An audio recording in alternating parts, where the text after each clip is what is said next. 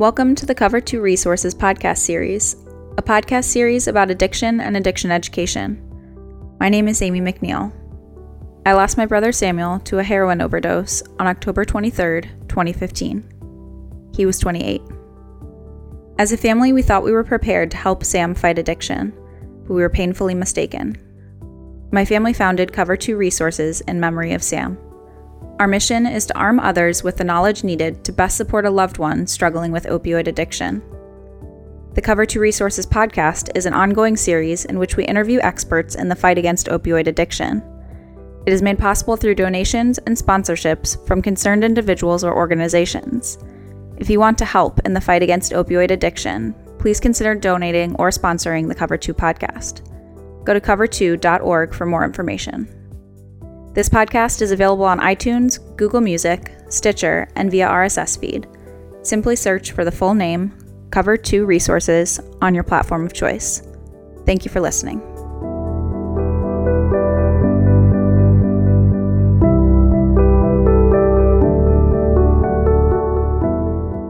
Hi, this is Greg McNeil, founder of Cover 2 Resources, and I'm here today with Pastor Jerry O'Brien. Pastor O'Brien currently serves as the senior pastor of Faith Harvest Fellowship in Wooster, Ohio. He's also ministered on the 700 Club, TBN, and has been on the platform with nationally known ministers such as Rod Parsley, Richard Roberts, Benny Hinn, Steve Munsley, and James Payne. He also was a host of his own radio show in Canton, Ohio for over 5 years and ministers on a local cable channel, as well as on TCT Network, and he's a frequent guest on Ask the Pastor. Boy, that's a mouthful of accomplishments. That's a heck of a lot. You keep busy there, Pastor O'Brien. So welcome. Thank you. Great to have you here. So you've helped to found Hebron Recovery Group, which is a faith-based recovery housing facility in Millersburg, Ohio.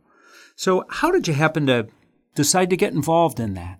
Well, that was an answer to one solution, should I say, to the problem that we're dealing with in our communities with the drug addiction and the epidemic that's going on. I sat on as the faith-based representative for Wayne County, and in doing that, when the judge and the head prosecuting attorney of the county came to me and asked me to be on that board, they asked me to sit on there so that I could look at this from a pastor's perspective and from the faith-based community's perspective to see what we can do with this problem, how we can help with this problem. And in that process and going through many of the meetings sitting there, I was able to discern that one area that the church can step up and help in this was in these recovery housing. Probably 95-98% of all of the recovery housing units are done by, basically faith-based organizations, particularly Christian organizations that do it as a ministry. And basically a recovery housing unit is considered a sober living facility, and it basically is considered residential living. It is to complement what the treatment centers have done. Once the treatment center, somebody has graduated and successfully graduated from a 6-month or a 12-month treatment center, this is to aid them in further recovery for those that need that may not have a place to go, that may still feel that they're vulnerable. We can bring them to a recovery housing and begin to help them depending on the need. It might be anywhere from 6 months to maybe 2 years. But when I came up with that and started casting the vision, I had a pastor friend of mine found out about it and asked me about this vision. So I told him, and when I told him that, he said, well, he says, I've got I've got a nursing home that I'd like to make available to you that was donated to us. And so we started looking at that nursing home and positioning it for a recovery living facility. We developed Hebron Recovery Group to focus not just on one county, but basically a 3-county and possibly a 4-county effort, to reach into that area of support, because there is very little of that.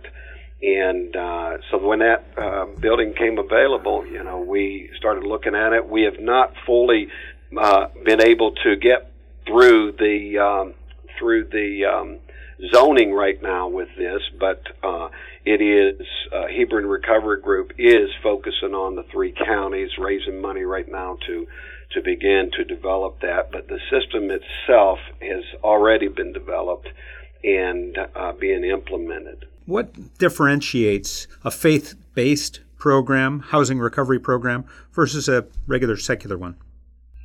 Yeah, that's a good question. We use basically the scriptural foundation. We bring them through a 12-step program. We take that and we add the faith factor into it, using the biblical principles for discipling. And that's different from what, you would see in the secular recovery living. They'll basically do a 12-step program, but they don't take it into, a faith relationship. So that's what differentiates there. So do you accept people that maybe aren't members of your faith? Yeah, we don't have a problem, with accepting anybody. It doesn't matter who they are. The program is designed and it's laid out from a Christ-centered perspective, and that is the core of the program. And if anyone is willing to go through that and allow us to use these methods with them, then we certainly do not have a problem in having anybody to come through. So, but that wouldn't be a problem at all. Okay. So can you describe those that might be a really good fit versus those that maybe wouldn't be a good fit? Yeah, those that would look at our facility or our approach to recovery favorably will be those that basically would have a faith-based foundation, those that recognize that faith does play a part in, and they want faith to play a part in their recovery. Those that it wouldn't be a good fit would be those that do not. They for whatever reason, they don't believe in a faith, or they don't believe in what you would call organized religion. It wouldn't be a good fit for them, because the program is designed, to use scriptures and to use the faith-based approach. In some recovery housing and some programs in general only support people that are recovering, that are going through a program that's abstinence-based. Others have a kind of a mixed bag. They will support medication-assisted treatment as well as abstinence-based. How does your recovery housing work and your program work? We take it from an approach of abstinence, because we don't have medical oversight to be able to apply that. But it doesn't mean that a person that is coming would not be able to, go off site and get some assistance. There's a big debate about that, as you and I have talked about, whether, abstinence is good or is it bad. The reality is, we're trying to keep people out of the grave.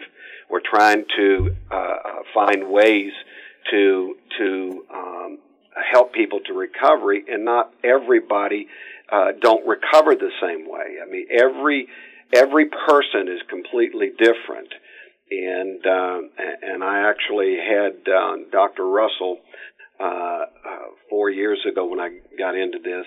I heard him speak, and he made a very good point he said, there are going to be, it's just the fact of the matter is that there are going to be people who ultimately are going to have some assistance, such as Suboxone or whatever it is that they come up with on a permanent basis in their lives. It's like insulin, but that's not the desired method. The desired method is to be able to, help people to the point that they can recover, and they would not need any assistance from that. But right now it's a big discussion right now. Some really are for it, and some really are against it. But at this point right now, we've really not found a good balance of how that should be applied. But as it relates to recovery living, because we don't have the medical oversight or the medical experience, we're not able to administer, medicines and help oversee those medicines for them. Okay. Do you do drug testing? Yeah, we do drug testing. The drug testing is done outside the facility, but yeah, there is a mandatory. I think every recovery living housing that I'm aware of does drug testing. It's a mandatory requirement when they come in that they submit to a drug test. What happens when they fail that test?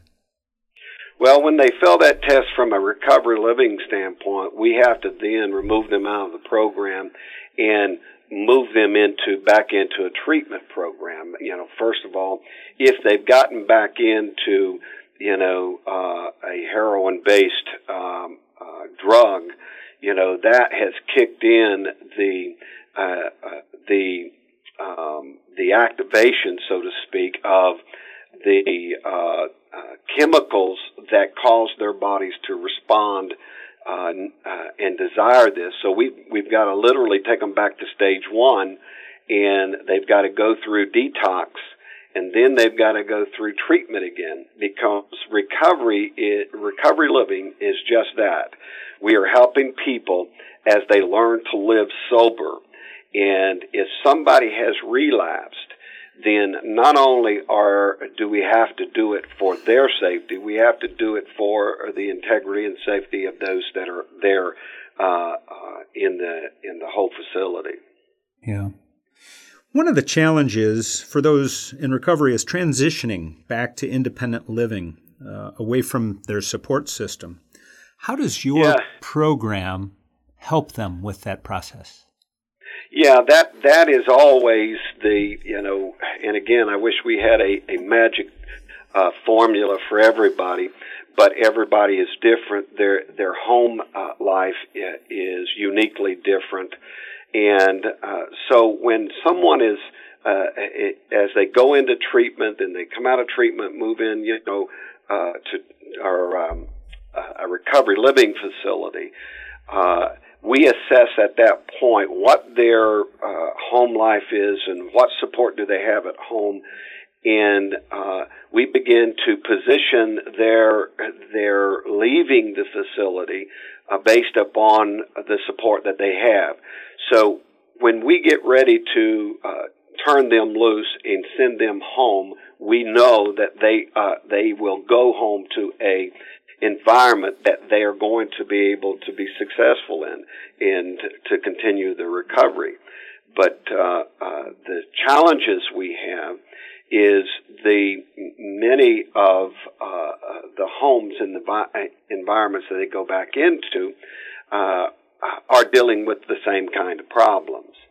And one of the things that we do with a faith-based approach is we try to provide, a support team, an ongoing support team through the churches. Once the client leaves the recovery facility, we try to seed them into the church of their choice that has implemented these recovering methods, similar to what they are getting there at the recovery center. So recovery churches are churches that kind of take on this skill set and these processes to actually become recovery churches. They're existing right now, and you've kind of recruited them to become recovery churches in your community. Is that it? Yes, and in my meetings that I've had with the opiates meetings, the opiates task force meetings, and I've worked with the Attorney General. I've worked with 3, Attorney Generals for Ohio, West Virginia, and Kentucky. And sitting in all these meetings, one of the things that I was able to discern in this, when we look at the levels of care and how to help the people that are struggling with these addictions, there are 4 levels, of care. You have your intervention, you have your prevention, then you have your treatment, then you have your support. And in those 4 areas that are focused on dealing with these addictions, 2 of these areas, the church is very well qualified. In fact, when I talk to many pastors, I've talked to 700-800 pastors, and when I interviewed them, I asked them, why are you not engaged into this problem from a church perspective? And one is that they would come back to us that they are not qualified, and that they look at that from a treatment standpoint. And the reality is that that pastors and churches are not qualified as it relates to treatment, where you have to implement medicines and you got to have that medical oversight. And so in that area, the church is not qualified. And for the most part, the intervention, is done by the medical and law enforcement and the courts. For the most part, they're not. The church is not qualified to do that. But in the area of prevention, we are very qualified through our youth groups and through our after-school programs that we can put together, our drug awareness programs that we can put together, and various ministry types of application. But the biggest area in those 4 areas that the church is the most qualified, I believe, is the most qualified, is in the area of support. There is no one that can provide the kind of ongoing, long-term support that these people need as the church, and not just them, but their family. When you look at Wayne County, for example, Wayne County has 117,000 people, and there's a little less than 500 churches in the county, and I don't know about you, but that is an enormous resource. There's about 80% of those people in this county attend a church somewhere in the county, so that is a huge resource. So when I saw that, I thought, we've got to get the church engaged in this. And then we went out, and there's 2 programs that we have found that were Christ-centered programs that we were able to that were actually designed for the churches, and that was Living Free and Celebrate Recovery. So we basically will find churches that have a desire to help in this and take on the challenge to minister to this need, and we equip them with one of those 2 programs. And as they get acclimated in it and up and running, we add them into the mix. Pastor O'Brien, can you tell us then just a little bit about the difference between the Living Free program and Celebrate Recovery program for the churches? And why would one church decide to become a recovery church utilizing one program versus the other? They're just from different organizations. Teen Challenge is the one that developed the Living Free, and Clayton Arp, who is the national director for that, he's the one that does all of our training up here. But the Living Free has more of a corporate, outreach where they reach out into the community and connect with all of the churches that are doing Living Free. The Celebrate Recovery, if I understand it correctly, Celebrate Recovery basically doesn't do the corporate approach, as it relates to if there's 6 churches in the community, they don't kind of cross, reach over and connect. The one church just does their group sessions. This church does their group sessions. It really doesn't matter. I like the Living Free simply because it does encompasses a more global reach, bringing together and partnering with other churches. Because one of the things that you'll see is that if you have somebody that is coming out, and most of these people will have family members that may go to one church and go to several churches. This way, if they happen to change churches, they can go over to this church, and they've got the exact same kind of format.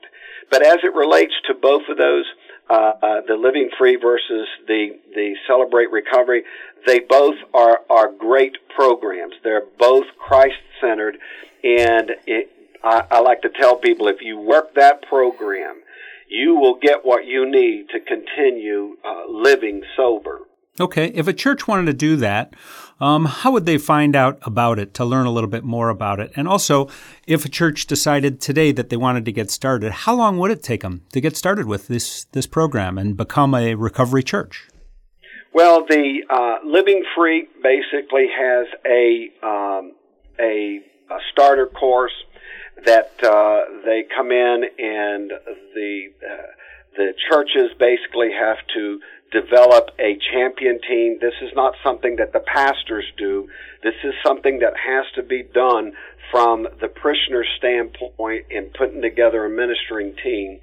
And they basically attend that first introductory session, which is about, for Living Free, it's about, I think it's about 4 hours to 6 hour program, and then they go through it. And then they're encouraged at that point, if you've got a team, let's say you got 4 team members, then you basically follow through with beginning classes. And you have to, and there's instructions in there of how to do it, but you have to tailor it to your circumstances from the dynamics of your community. And the same thing goes with the Celebrate Recovery. Celebrate Recovery has a different training session. I think that they have a team that wants to be a Celebrate Recovery church. They have a process that they walk them through it. But, if somebody today doesn't know anything about how to minister to addicts, and their church wants to get started, they could be up and running if they're with either one of these within 4 weeks. Wow. They may not, in their own minds, they may not be proficient, but the reality is that it's really no different than the discipleship programs that we have within our churches that we're implementing now. It's just a targeted focus for discipleship for addicts. And once they see that, then they feel a lot more comfortable, and then they just jump in and they start the ministering process. And then from that point, we turn it over to the Spirit. We do what we know to do, and then leave the rest to the Lord. Great. So, Reverend O'Brien, you've extensively studied the opioid epidemic. What other lessons have you learned that you'd like to pass along to families, maybe that have a family member that's struggling with opioid addiction? Yeah, this one of the misconceptions that family members have is that this can be taken care of with 30 days or, maybe 3 months. The reality is if somebody is dealing with this kind of addiction, the statistics show that it will take 3 to 5 years for somebody, as they are going through this recovery process, 3 to 5 years to be on what we call the safe side of recovery. And so family members, when we lay out the expectation, I've got my loved one into this facility, and I'm not a fond of 30-day treatment centers at all. The statistics show that they are not very productive. They do serve a purpose. I mean, a 30-day treatment program is better than the grave. But the reality is it takes a 6-month to a 12-month program, because you've got to get this, not just the chemical effects of the drug out of the person, but you've got to get the lifestyle out of them, and you've got to retrain them again of how to focus. And depending on how severe the damage is done to the brain, that may take a lot longer for some people than others. But I like to encourage the family members, don't give up, because there are success stories. I had one judge say to me, does anybody come out of this? I said, Judge, they absolutely do. I have a television program called Radical Encounter, and I've got over 100 testimonies of people who've come off of hardcore drugs and who are living free 5, 10 years and have not had relapses. And so it's being done. But in families' approach to helping their loved one it's not going to be a quick fix. We've got to realize we've got to be patient, and we've got to do what it takes. And I tell somebody said to me, well, how many times we got to go through this? I said, as many times as it takes. I said, the alternative is that they die. I said, and that's not acceptable. I says, and I know that a lot of family members, they get hurt by, their loved ones that are struggling with these addictions. But when we look at what the scripture says, Jesus told Peter, he said, listen, you are required to forgive them 7 times 70. In other words, however many times that they need you to forgive them, you need to forgive them.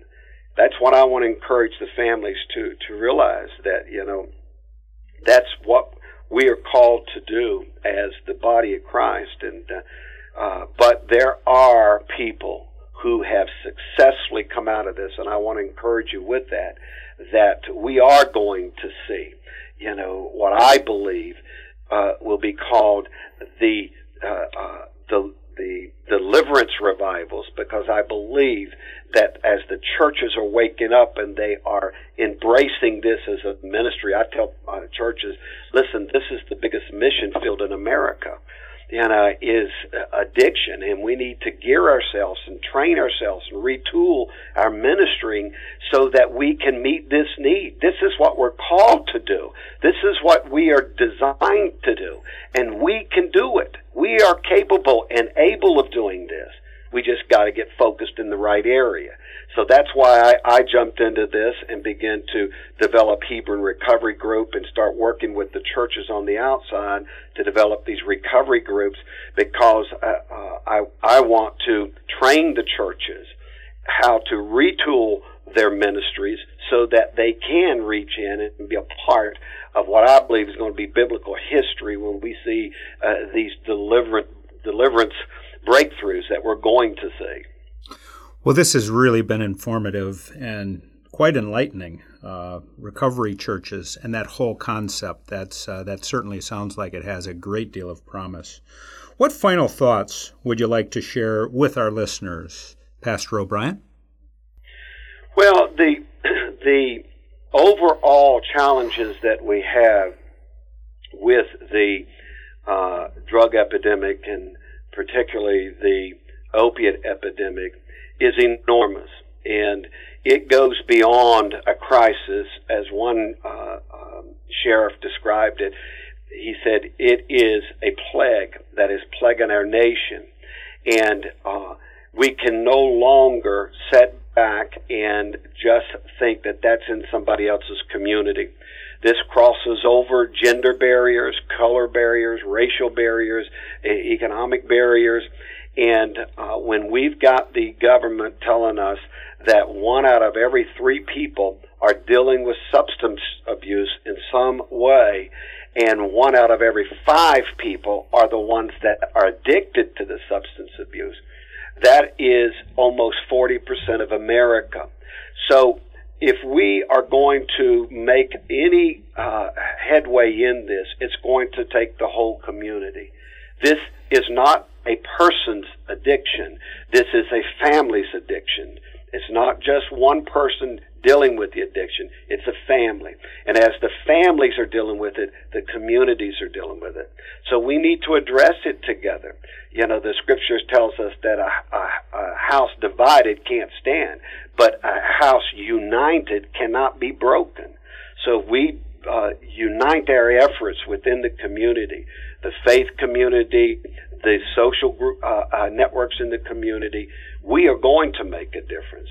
And we've got an attorney general in this state who is passionately committed to doing and bringing resources to bear to help in taking this problem down and solving this problem, but it's going to take us all. So I just pass that on, and I know that I appreciate the work that you're doing, getting it out there, and this is every bit as much needed. You know, you're helping pass the word and raising the awareness of it, and you're doing a great job, so keep it up. Thank you so much, Pastor O'Brien. Really appreciate that, and really appreciate your time today. We've been visiting today with Pastor Jerry O'Brien, who currently serves as the senior pastor of Faith Harvest Fellowship in Worcester, Ohio, and he also helped found the Hebron Recovery, a group which is a faith-based recovery housing facility. And he's doing some tremendous things in leading the effort in terms of helping churches to establish recovery churches, which is a brand new concept that I think has tremendous promise. My name is Greg McNeil. I'm the founder of Cover 2 Resources. Thank you for joining us for this PPT podcast. That's People, Places, and Things Making a Difference in the Opioid Epidemic.